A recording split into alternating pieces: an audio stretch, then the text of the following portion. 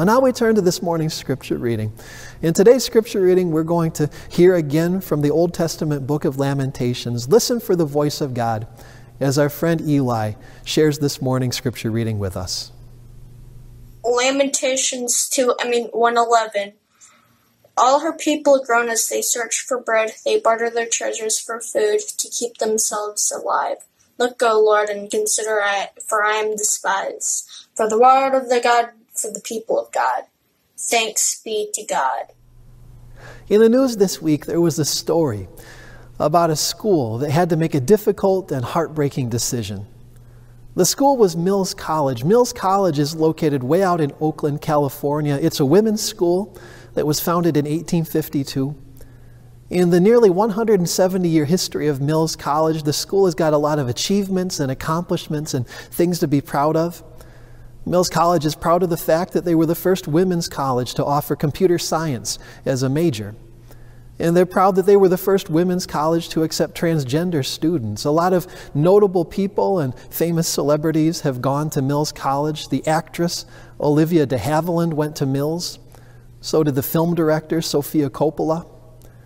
Mills College has got a long history and a lot of achievements and accomplishments and things to be proud of. But of all the things they're proud of, maybe the thing they're proudest of, maybe the greatest treasure among all of their treasures, is their 1623 First Folio edition of the plays of William Shakespeare. Now, the 1623 First Folio edition of the plays of William Shakespeare is one of the most valuable and sought-after books in all the world. Now, maybe you know this, maybe you don't. During William Shakespeare's life, nobody actually gathered all of his plays together into one book. In fact, during his lifetime, most of the plays of William Shakespeare weren't even published at all. It was only a few years after his death that a couple of William Shakespeare's friends said, maybe somebody ought to collect all of his plays together so they're not lost to history forever. And so a few years after William Shakespeare died, a couple of his friends put together a book, a folio, a collection of the complete plays of William Shakespeare. There are 32 plays collected in the first folio. And of those 32 plays, 16 had never been published at all. If not for the first folio, half of the plays of William Shakespeare would have been lost forever. We never would have read Macbeth. We never would have performed The Tempest. We never would have had to study Julius Caesar in high school. Phrases and expressions like one fell swoop and the be-all and end-all never would have entered into the English language. The First Folio was one of the most influential books ever published. It changed and shaped the English language, and it changed and shaped the plays that we perform and the stories we tell, and even our movies and television right up to this day. And a complete edition, a complete copy of the First Folio of the plays of William Shakespeare is an incredibly rare book. There are only 235 copies of the First Folio known to be in existence in the world today. And of those 235 copies, most have got sections missing. There's a copy in Spain that is missing one whole play that got ripped out because it offended the people who were in charge of the Spanish Inquisition. The First Folio, a complete edition of the First Folio works of William Shakespeare with no pages missing, is one of the most sought after and valuable books in all of the world. And so it's no surprise that Mills College was proud to have one in their library. It was a book that students and professors could study and handle and use in their research, a piece of history that students and people at the college could actually lay their hands on, a way of connecting with the past and with the people who came before us. And that's why it was so surprising. That's why it was so heartbreaking this week to hear that Mills College had decided to sell their First Folio edition of the plays of William Shakespeare. Now, they had to make that decision because of financial reasons. Mills College was in financial trouble before the pandemic started. The pandemic just made a bad situation even worse. And after they had made all of the cuts that they could, after they had even laid off several tenured professors, finally the administration at Mills College had to make a desperate decision. They decided to auction off their school's greatest treasure. Now, this week, the First Folio edition that belongs to Mills College went under the hammer. It was auctioned off for almost $10 million. It set a record as the most expensive piece of literature ever sold at auction. And that $10 million is going to help Mills College get through this difficult financial time. It'll help them survive until the next year. But that windfall of money comes at a terrible cost to the college. Future generations of students and professors won't be able to handle the book or use it in their research.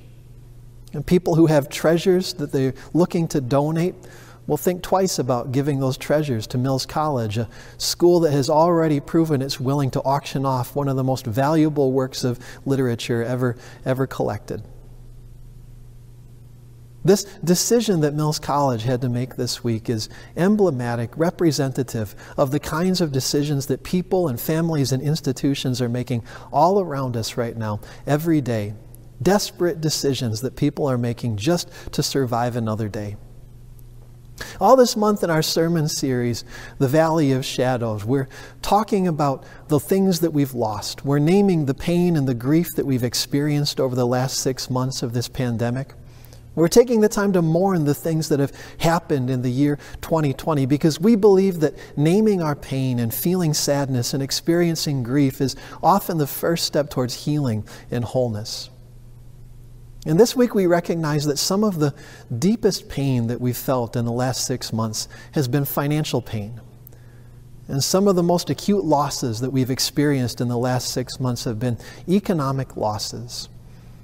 And we're living in a moment of economic crisis when people and families and institutions are having to make difficult decisions each day, which treasures to hold on to and which treasures to let go of. We're living in a moment when employers are having to make difficult decisions each day about who to hold on to and who to let go of. In the last few months, tens of millions of people have lost their jobs. Millions of people have lost not only their jobs, but also the health care that was provided by their employers. We're surrounded by people who are feeling economic pressure and the pain of financial loss.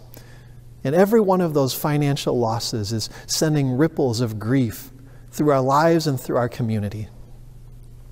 Now, whenever I meet with a couple for premarital counseling, whenever a couple sit down in my office and tell me, Pastor Jeremy, we want to get married, one of the things that we spend the most time talking about before I ever let a couple walk down the aisle and tie the knot is money and finances and budgets and debts. Sometimes couples are surprised that we spend so much time in premarital counseling talking about money and finances, and I tell them, listen, if your finances are in order, everything else in life will just be that much easier. But if your finances are a mess, then that financial stress is going to put pressure on every other part of your lives, including your marriage, including your relationship. Right now, we are surrounded by people who are feeling financial pressure and economic pain. Now, this week I wanted to find out what the pandemic and what this financial crisis is doing to our neighbors and our community. So I reached out to our friends at Crossover Downtown Outreach Ministry. Now, Crossover is one of Court Street United Methodist Church's ministry partners. Crossover serves people in our neighborhood by making sure that they have access to food and clothing and furniture. And I figured if anybody would know how the financial crisis is affecting people in our neighborhood, it would be our friends over at Crossover. So I reached out and I talked to the development director at Crossover, Elizabeth Hamilton.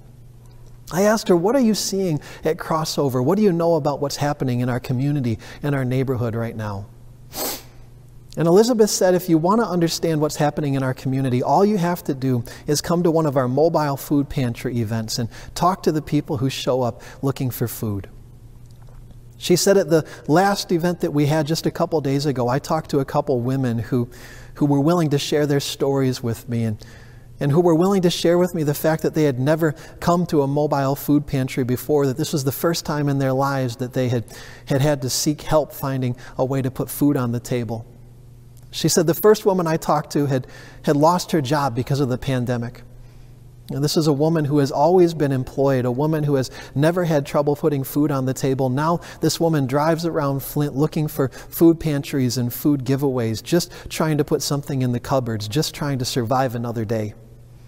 She said, I talked to another woman who is a grandmother. Her grandchildren are living with her. Now, the children's parents have both had COVID, and they've both had health complications because of COVID. And while they're recovering and healing and experiencing those health complications, the grandchildren are staying with their grandmother. And this grandmother, now with so many extra mouths to feed, is having a hard time finding enough food to keep every belly full. And so now, for the first time in her life, she's looking for food pantries and food giveaways. We are surrounded by people who are having to do things they've never done. People who are having to make difficult and desperate decisions. People who are doing what they can just to get to tomorrow, just to survive another day. In some ways, we're living through a time very much like the time that the prophet Jeremiah experienced. Each week in this sermon series, we're hearing from this strange little book tucked away in the middle of the Old Testament, the book of Lamentations. Now, tradition tells us that the book of Lamentations was written by the prophet Jeremiah in a moment of crisis and national disaster. Tradition tells us that just after the mighty Babylonian army had invaded and burned and reduced the city of Jerusalem to so much rubble, the prophet Jeremiah walked the streets of the city. He surveyed everything, all the disaster and ruin that had come to his city and his neighbors. And in that moment of grief and loss and pain, he grabbed a pen and he wrote 5 poems, 5 laments, five expressions, lists of things that had been lost and destroyed in the invasion. And just about a year ago, last August, a team of archaeologists who were digging in the city of Jerusalem made a discovery that helps us to understand just how profound the pain of that moment was. Last summer, a team of archaeologists from North Carolina were excavating in the part of the city of Jerusalem called Mount Zion when they came across a layer of artifacts that told a story. In that layer of earth, they found piles and deposits of ash. And among those piles and deposits of ash, they found a scattering of arrowheads. And in among the ash and the arrowheads, they found lots of little bits of broken pottery. And there, with the ash and the arrowheads and the pottery, they found one thing that they were incredibly excited about that nobody had expected to find. They found a single earring, one piece of jewelry, an earring made of silver and gold. Now, they determined that this layer of earth came from the time of the prophet Jeremiah. These artifacts are what was left of the city of Jerusalem after the Babylonian army invaded. And they tell a story of what happened in those days. The piles and deposits of ash are what was left of the homes of the people of Jerusalem after the Babylonians burned the city to the ground. And the arrowheads told the story of an army that marched through the streets of the city, murdering men and women and children alike. The pottery told us how complete was the devastation and violence that the Babylonians brought to the city of Jerusalem that day.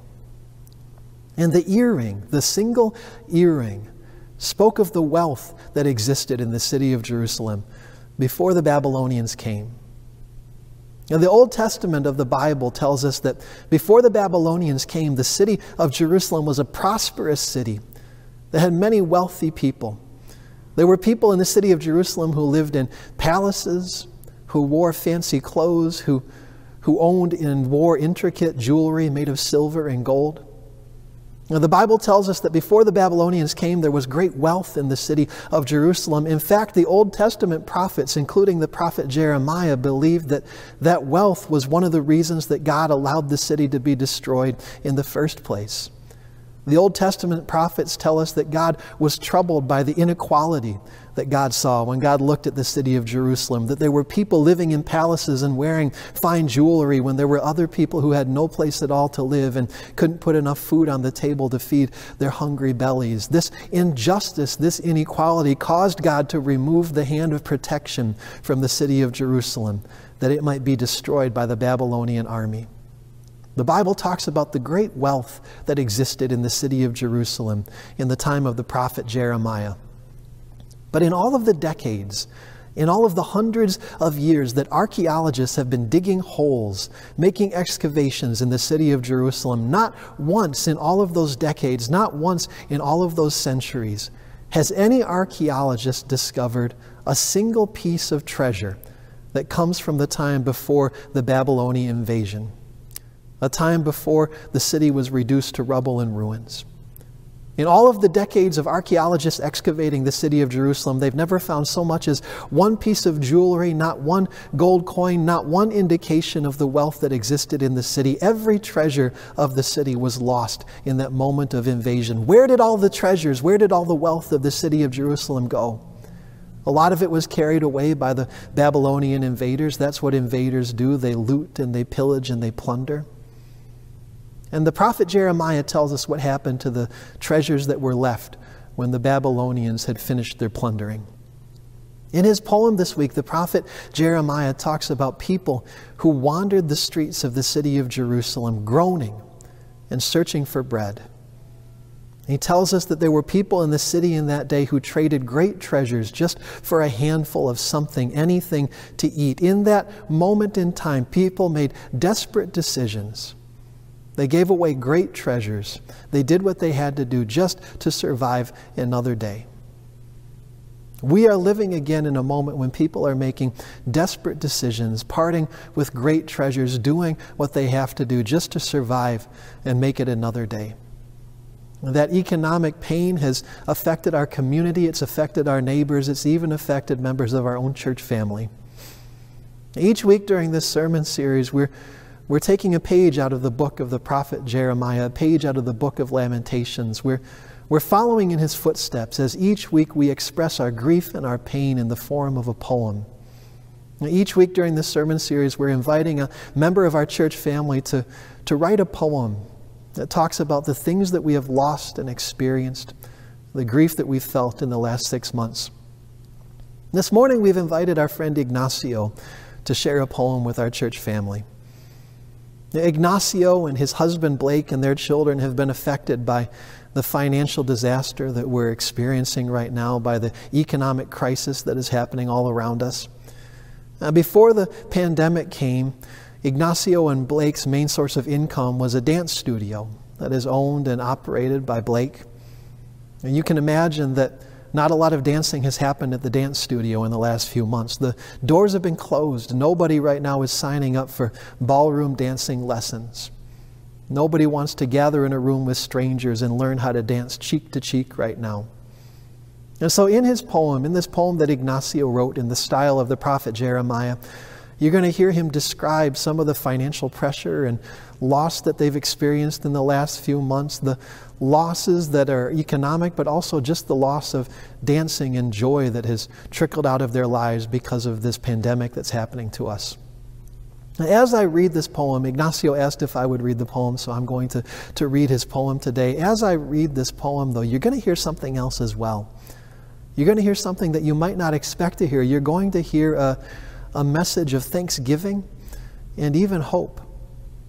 Now, in his poem, Ignacio shares with us a deep wisdom that he's learned in the last few months. He's going to talk about how in moments like this, when we're forced to make difficult and desperate decisions, sometimes God gives us the gift of a sort of clarity as we discover which treasures are truly treasures and which treasures are worth hanging on to even when we let go of everything else. And Ignacio in his poem is going to talk about how in moments like this, sometimes we grow stronger in our faith and we feel closer to God, because sometimes when we walk through the valley of shadows, we discover that God's grace is unbreakable, God's grace is deep, God's grace follows us wherever we go. In moments like this, we discover that no matter what our employment status, no matter what our financial situation, no matter how much money we have or don't have in the bank, God's love follows us, God's love surrounds us, God's love remains, and God's love sustains.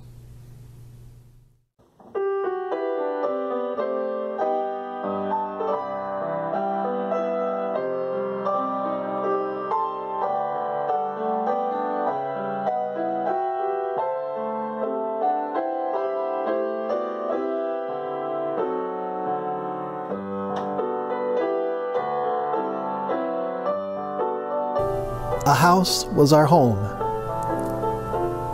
Bedrooms were our refuge. Converted now into prisons due to a virus. Economic devastation found its way into our sanctuary. God is my hope. He is a good and mighty God. I pray to God for mercy on each and every one of us. Jesus is the light, kindness and comfort in a cold, dark night. Love of God, bring this night to an end. Many things I have missed. Now I see how important it is to open my arms and share a friend's kiss, preparing to dance, hand to hand, cheek to cheek. Quiches, birthday cakes, and long goodbyes. Right now I realize how significant the little things are. Soon, all of this should pass, and I'm taking a moment to lament what I've lost. Unforgettable lessons I have been taught, vowing to appreciate everyone and all I've got.